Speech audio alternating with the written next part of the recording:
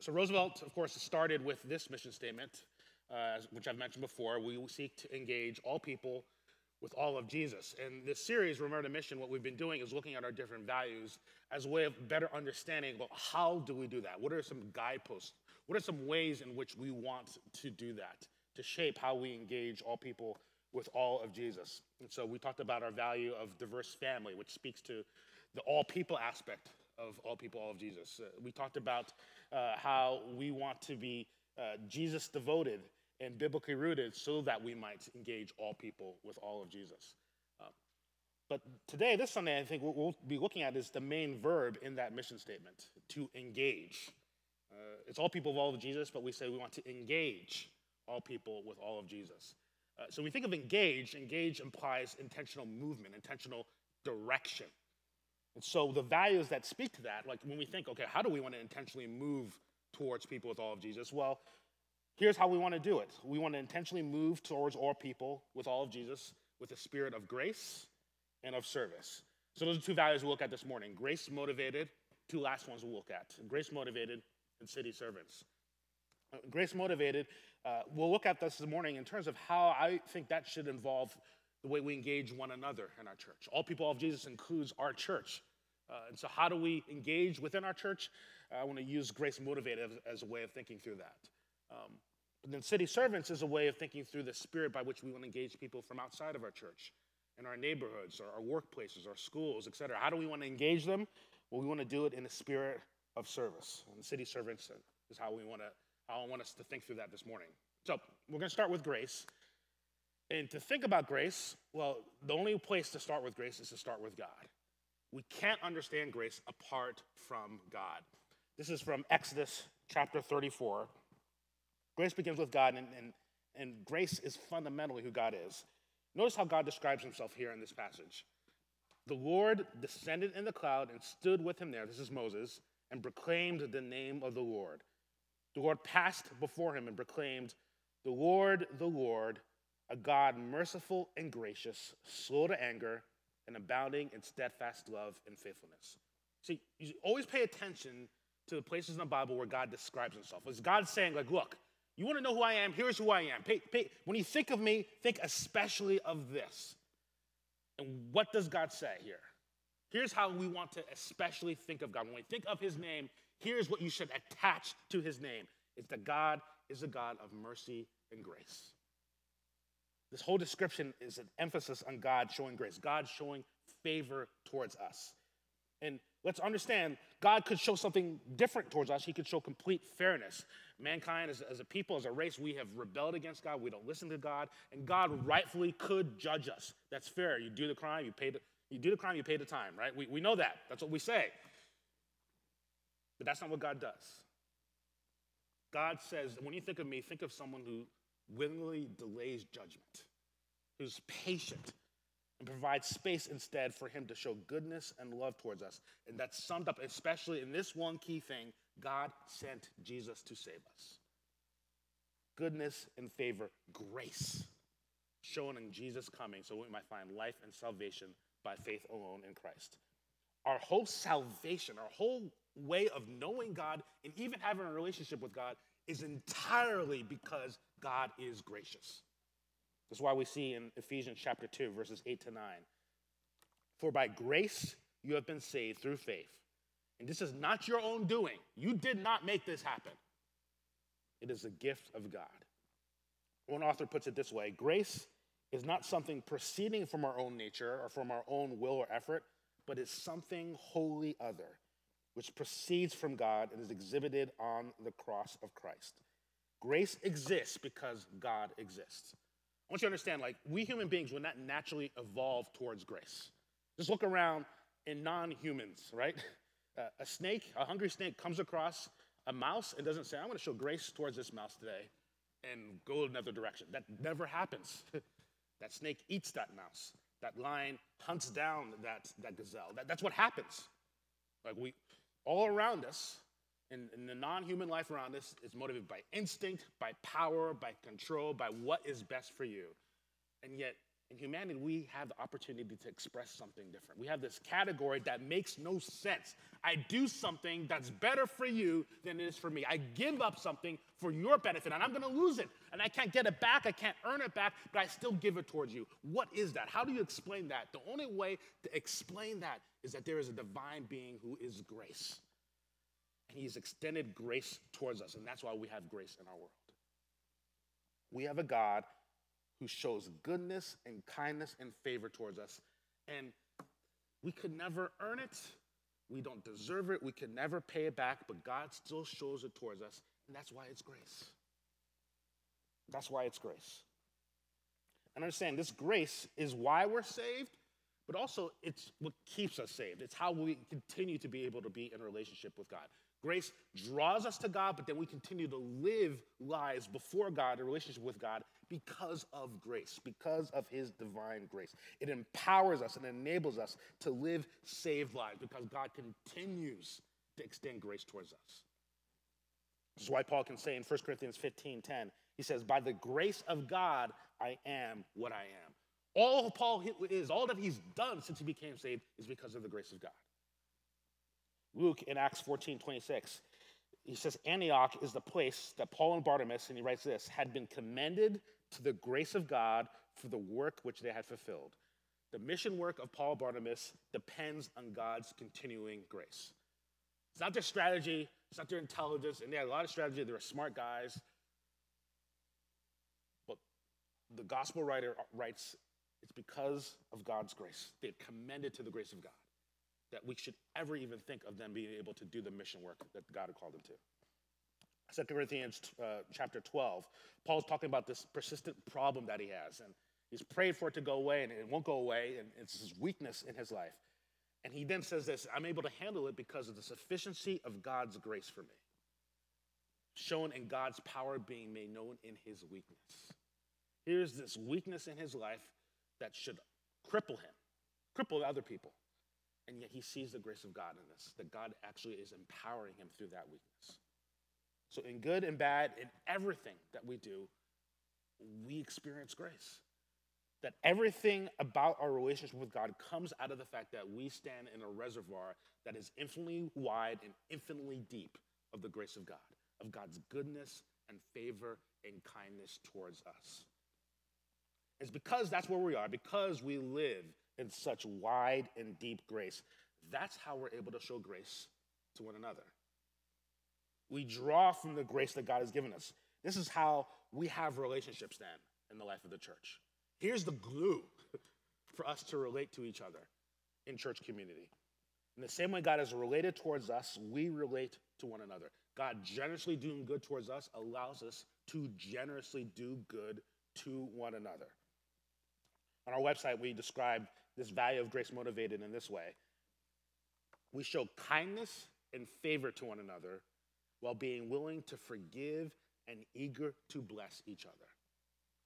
Now, when we say eager to bless each other, that means we want to be predisposed to look out for one another, to say good things and do good things that benefit one another in this church. We're eager, not reluctant, not stingy, but eager to bless one another. Willing to forgive means that when conflict happens, which will happen in every relationship and every church. Pick the church throughout church history, there has been conflict and tension. It will happen. A willingness to forgive means that there's always ways for us to reconcile. There's always opportunity for us to address what's gone wrong, for it to be confessed, and for reconciliation and restoration to happen. And the reason we can say we're willing to forgive is because of grace. Because we're willing to lean in towards one another. Divine grace. Here is the key ingredient that makes church work. Here's the key ingredient that makes this particular church have any hope of working. Now, over the years, I've been asked about, so what is it like leading a diverse church? How do you lead a diverse church? And one of the things I've said a lot recently is that it's really hard. It's really hard. There's times I'm like, man, why am I doing this? It's really, really hard. It's harder than I appreciated when I first started out. And arguably, in 2022, it's pretty much impossible. And that's harsh to say, but in this year, In this country, there's too many differences, too many tensions, too many more boundaries than when I first started. And so arguably, it is impossible to lead a church that is multi-demographic in any particular way. I'm not even just talking race, ethnicity. I'm talking like class. I'm talking education levels, all these different things. Social status, all those things. It's pretty much impossible. It's way easier to cater to one particular demographic and to build community around that. And here's the thing. I'm more sympathetic to that. Like that, there's legit community that can happen sort of around one particular demographic. God can do great things through that. And does. He does. At the same time, I want to say it's still possible, it's still needed for God to bring peoples together in ways that we ultimately will be one day. And not just one day, but now. In 2020, yes, even in our country. For God to bring peoples together in ways that cross ethnic and social and class boundaries. And the only way that works is if there's at least one key ingredient, one thing you have to emphasize over and over and over again that you never get tired of saying. And it's this, that we show grace towards one another. Because God has shown us grace, we show grace towards each other. That's one of the things that if you have any hope of having community that crosses lines and divisions, grace is one of the ways that's going to happen. I mean, it explains how God crossed the division of sin between us and the biggest division in the universe. And God invites us to then use that same way by which we relate to each other. Grace means that a church that's engaging one another with grace always has the means to navigate its relationships, even in differences, even in conflict. See, you think about when there's conflict, there's a lot of different ways of handling it. And right now, some of the more popular ways of handling it are, well, to fight back. I heard one leader say, like, we fight fire with fire now. Look where the world is going. As a church leader, we're going to fight fire with fire. Like what? What is that? Gonna fight fire with fire? I mean, but it makes sense. That works. So we can handle conflict fighting fire with fire. We can handle conflict by holding a grudge. So, you did this, and I'm going to kill you in my mind over the next 20 years, right? We can gossip about it. We can tear people down and talk about them behind the backs. There's all sorts of different ways in which we can handle conflict. We can seek revenge. We can wait for opportunity to get them back. All different ways of handling conflict. Here's one that the Bible puts before us: grace. The grace of God. And the grace of God to show goodness and favor, which doesn't mean that we ignore things that are going on. It doesn't mean that when stuff happens, we pass it over. Diverse communities doesn't mean like here's something that's really difficult and hard and it's just too hard for us to deal with. It's potentially divisive, so we can't deal with it. That's not grace. I mean, if you're wild out, you're doing something crazy, I'm going to call you on it, so you know. Right? We're going to address it. It has to be addressed. Grace doesn't mean we ignore things. Grace tells us how we deal with those things that are in front of us. Here's a problem. Here's a tension. Here's a sin. And here's how we deal with it. Not with a desire to condemn, not with a desire to win one over you, not with a desire to overpower you, but a desire to love you and a deeper desire to see you restored, to see restoration in our relationships. Again, that can only happen through clear confession of sin. We got to admit something's going on. That can only happen by a willingness to repent, begin to at least do some work to turn from what happened, a willingness to receive that repentance, to forgive, to not hold it over you and bring it back 5 years from now, but to say you've confessed it, you're dealing with it, you're trying to repent, so I'm willing to forgive you, and then I'm willing to step in some kind of reconciled relationship with you, which may look different, may require work, but I'm still willing to do that. All those things are not easy, they're difficult, and yet grace allows us to do it. Grace allows us to do it because that's what God has done for us. That's what God has done for us, to save us and to keep us safe. Grace allows us to always be motivated by love and care and relationship with each other, to have the means to say that no matter who you are, no matter what has happened or what will happen, if we're in community together and we're in community where we both acknowledge we've received the grace of God in Jesus Christ, then we always have the means to show the same grace of God in Christ towards one another. And so, as we look at our community now, I mean, there's a lot of new people, a lot of new relationships. Grace allows us to move in goodness towards each other and to cross the boundaries of awkwardness and discomfort. I recognize, like, forming new relationships meeting new people, connecting. I was reading an article that over time, I think after 30, people sort of stop doing it, right? Because it's just hard, it's difficult.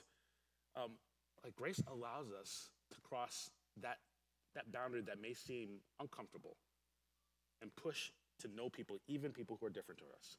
So grace in this new season of Roosevelt requires us crossing those boundaries to form the new relationships that we have to keep going in the ways that we are. Grace allows us to keep in relationship with one another, to have empathy and care and look out for one another, to be, as I said, willing to confess sin, repent, forgive, reconcile. My prediction, I think, pretty confidently over the next few years is that we in this country will have less empathy, more anger towards another, more division. I think that's a pretty fair prediction. I don't think I'm proving my gifts as a prophet in saying that, right? Which I don't think I have. But this one, I think is pretty clear. I think that is pretty clear. That's what will happen over the next few years in our country. But by God's grace, that won't happen in churches, and particularly this church, to the degree in which we say we have grace. And from grace, we will always draw empathy. We'll always draw care. We'll always draw sympathy. We'll always draw goodness and love for one another. We'll always lean in to even generously outdo one another in showing good and favor towards each other. So grace motivated is a way of us thinking through how we live in relationship in our community, in this church. The next value I want to think about is how we then engage from outside of our church. And that value is that we want to serve those around us, that we are city servants.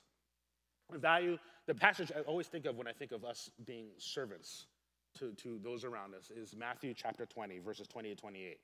So in this story, the disciples, I think, seem to regularly do this. They would argue about who would be the greatest alongside Jesus. And so two of the disciples realized, well, we should ask Jesus now about this. So James and John go to Jesus and say, Jesus, can you put us in the top position next to you? Because if we're in the top position, then, well, who cares what you all are doing? We're obviously the greatest. The other disciples hear about it, and they're mad, right? You got there first. That's not fair. Jesus eventually calls them over, and here's what he says to them. He says, this is in verse 25 of Matthew 20. You know that the rulers of the Gentiles lord it over them, and their great ones exercise authority over them. So Jesus acknowledges this is how things normally work. This is how things happen. If you want to be great, successful, here's what you do. You got to get the top spot and then gather as much power and authority as you have to lord it over people. In other words, to make sure people come under you and are submitted to you and that you have the power and the authority, that you are great. And that makes sense. Greatness only really works to the degree in which it's comparison to other people. I'm great to the degree in which you're not great. Right? My greatness doesn't really work in a vacuum.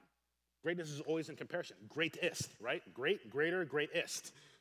Someone can be in the great position, someone can be in the greater position, but to be in the greatest position, you got to make sure that as you're in a relationship with people, you make sure that they're falling under you and get the status and the attention that you need to make sure that happens, and use your status and the power that comes with your status and attention to make sure that no matter wherever the ranking happens, you're on top, that you're there. I'm great, and it's because you're not as great as me. So that's what Jesus says. That's normally how things operate in the world. He goes on to say this. It should not be so among you. But whoever be great among you must be your servant, and whoever would be first among you must be your slave. Jesus specifically tells the disciples, this is not how it's going to be for anyone who wants to follow me. Let me say that again. We do not act like the world does. We're not allowed to. We can't. If that's what you want, you got to pick something different, right? Find a different religion. Find a different someone to follow. Jesus says, you're going to be with me. You're going to follow me. It's not going to be like this. But look, I know you care about greatness. Let me tell you what greatness looks like. Greatness looks like how much you serve other people. Here's how I flip it, right? It's flipped for those who follow Jesus. Greatness is shown by the degree in which we are not dominating over the people, but actually putting other people's needs above our own, making their needs our priority, even at the expense of our needs and our interest. The basis for this is Jesus himself. Jesus is not asking us to do something he himself has not done. Jesus, if there's anyone who has power and authority, it's Jesus. And rightfully, he should dominate over people, overpower people, crush people. Not do anything that's good for them because he has the power and authority and he's right. It belongs to him. He was there at the beginnings of the world, created the world. But instead, Jesus says, I've come to this earth and I'm using my power and authority not to lord over other people, but to serve others, to serve them even to the point of giving up my life to save them. Jesus says this, even then, as the Son of Man came not to be served, but to serve, and to give his life as a ransom for many. We serve others because of Jesus, who in all his power and authority used it to serve and bless others, to save others. This is Philippians chapter 2, verses 4 to 7. Let each of you look not only to his own interest, but also to the interest of others. Not just what's best for you, but what's best for those around you. Have this mind among yourselves, which is yours in Christ Jesus.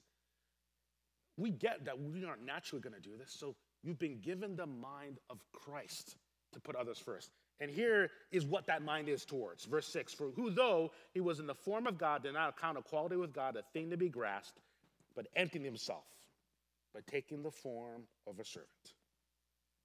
That means as followers of Jesus, we get to know the people around us, the people in our city, the people in our neighborhoods, and we do so not so we can gain something from them, so we can see how they can advance our own goals, but so we can better know them, so we can see better opportunities to serve them, to help them, to do good towards them. We show less concern about our status and more concern about the status and profile of those around us, especially those who are most overlooked, who have the lower status and have no opportunity to be noticed and paid attention to. We think of how we might serve them and use what status we have and extend it. We almost like broaden it out to lift them up. In this church, we have talents and skills. We have varying degrees of money and resources. In this church, we have varying degrees of advantages and privileges based on our education, our race, our ethnicity, our gender, our immigration status. In this church, there's people with homes, with jobs, with free time. In this church, well, all of you, you've got hands that can do things, you have feet that can take you places, you have words that can say things, and God has given us all those things in this community. He's given us all those things so we can put the interests of others above our own, so we might serve those who are regularly around us. God wants us to look at the people in our neighborhoods, the people in our workplaces, the people in our schools, the people in your favorite restaurants and gyms and bars and cafes and all those places and say, how might I use what God has given me for their good? That in fact, there are people who God has intentionally brought into your life. The goodness of God will only be experienced through you. It's no one else is coming around. There is no one else but you who might have the actual ability to see them better than their own family members see them, to notice them in ways their boss does not notice them, to pay attention to them in ways people maybe for years have not paid attention to them, and to know how you might say what's good and do what's good, how you might graciously bring in that value, but graciously serve them, intentionally serve them. We do so because that goodness, again, is a reflection of an ultimate goodness, that by God's grace, God has put us in the lives of those around us so that the goodness of God might be found in the lives of people who might seem far away from it, but you're like an avenue, a channel to it. You're like a shortcut, in fact, to it. Here they are, and God seems distant, and God has put you into life as an instant shortcut to find the goodness of God and to only find Jesus. And your service towards them, you paying attention, and even in a small way, might bring divine goodness and light into their lives. Over the years, what God has done is allowed that to happen over and over again in surprising ways, in wonderful ways, in small ways. So looking at the life of Roosevelt, just look in our local neighborhood of Roosevelt Road, just a quick sort of almost memory lane type of thing. I was just reflecting back with some people and the things God has allowed us to do. For many years, Roosevelt Road was dead, nothing here.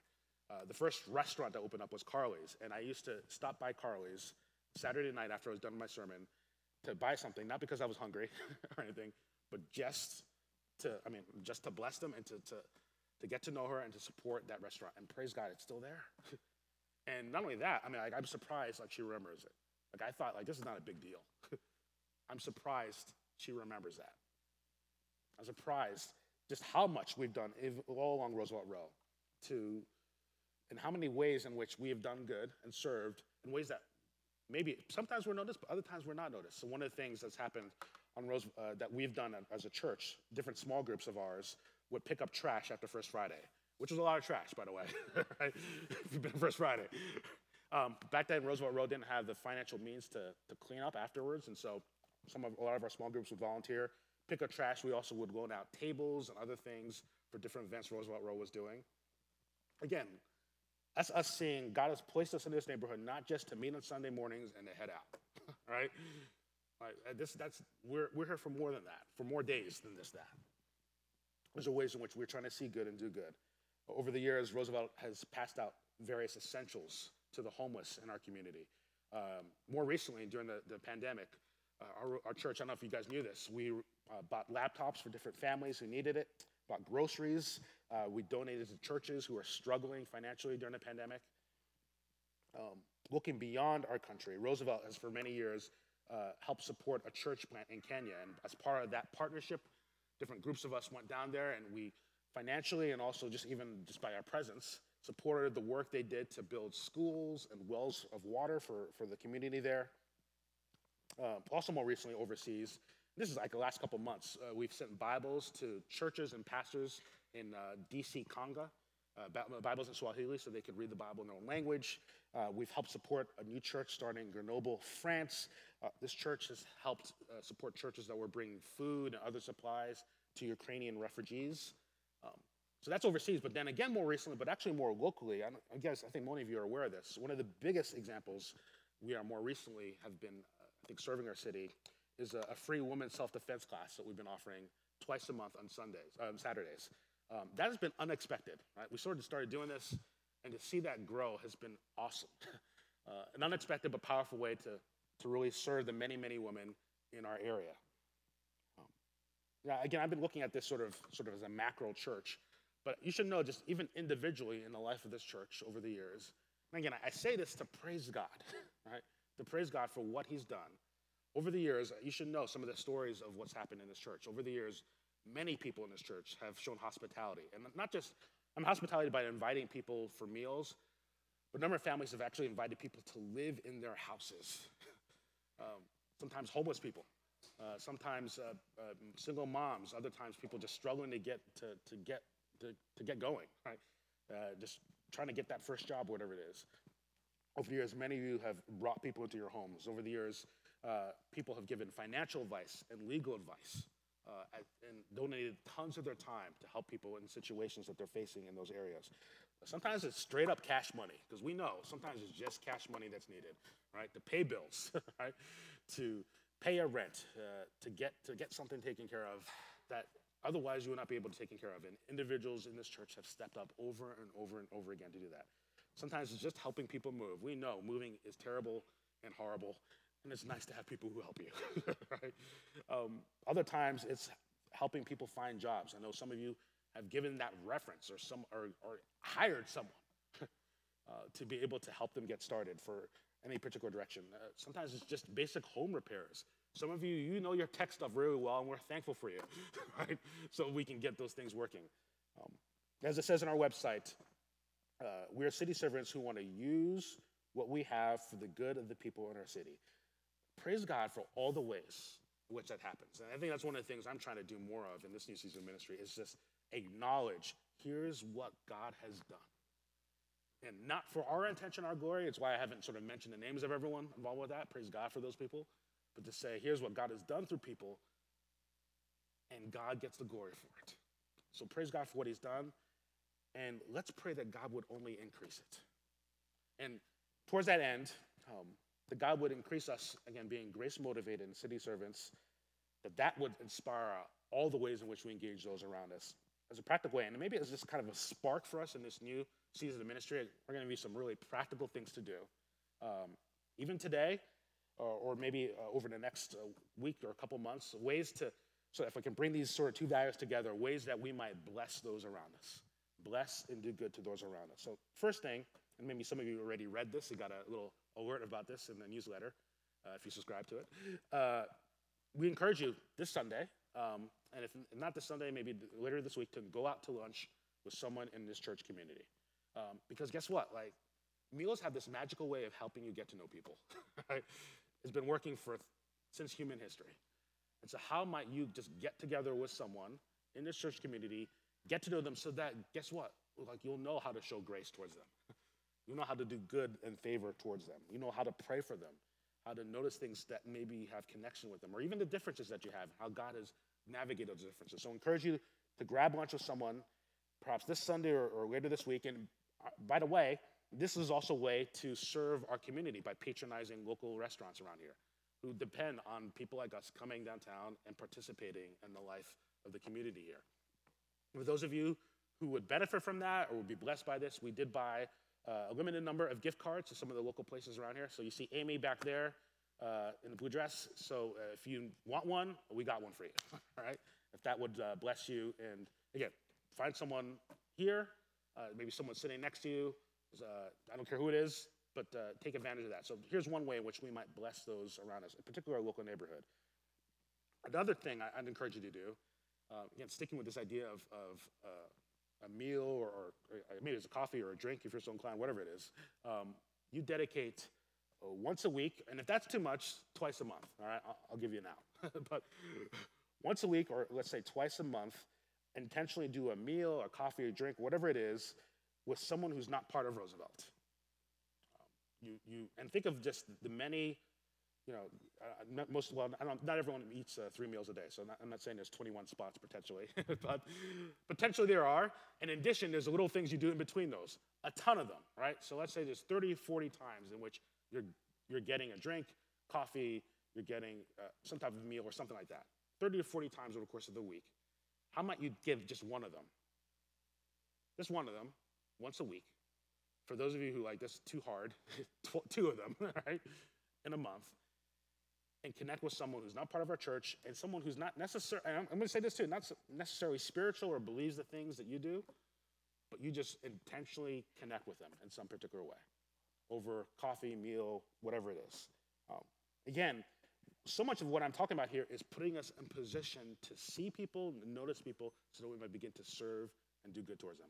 What I think is, and talking about this topic, I'm sort of optimistic that those of you who are Christians, like you should be naturally drawn to this. Of course, I should do good. Of course, I should serve, especially if you're aware of all that God has done to save you. And some of you, you had some ratchet backgrounds, right? And God did a radical work. Praise God, right? Amen. Amen, somebody. All right? And some of you, you grew up in a great place and great church community. Man, you didn't deserve that just because you got born. Just because you got born and you had a great home life and everything else, that's the grace of God, the goodness of God. The more you've experienced that, the more you know, yes, this idea of doing good and serving others, you're drawn to this. But the barrier, I think, for many of us is that we don't do the things that put us in a position to do good and show grace and service towards one another. Again, I'm convinced over time, the longer you live, the more your circle actually shrinks, right? Because over time, you begin to say, well, yeah, here's the people who get me. Here's the people I know. I've got my kids, right? I'm not caring about other people's kids, right? I'm not caring about other things, right? I just got this. Again, you signed on to something bigger than yourself.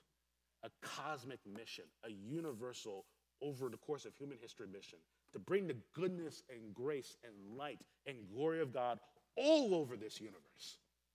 And so this is an invitation to put your position to bring that into other people's lives. And so this idea of connecting with someone over a meal, coffee, drink in this church, connecting with someone outside of our church, someone even who's not a believer, over those same type of things is an opportunity to be where God wants you to be. And I'm going to trust the Holy Spirit is going to work in your heart and life, that you don't have a dead heart. You have a heart that's going to be open and see what God wants to do, and then you begin to see and notice what's going on in people's lives, so you might say the good things and do the good things in our lives.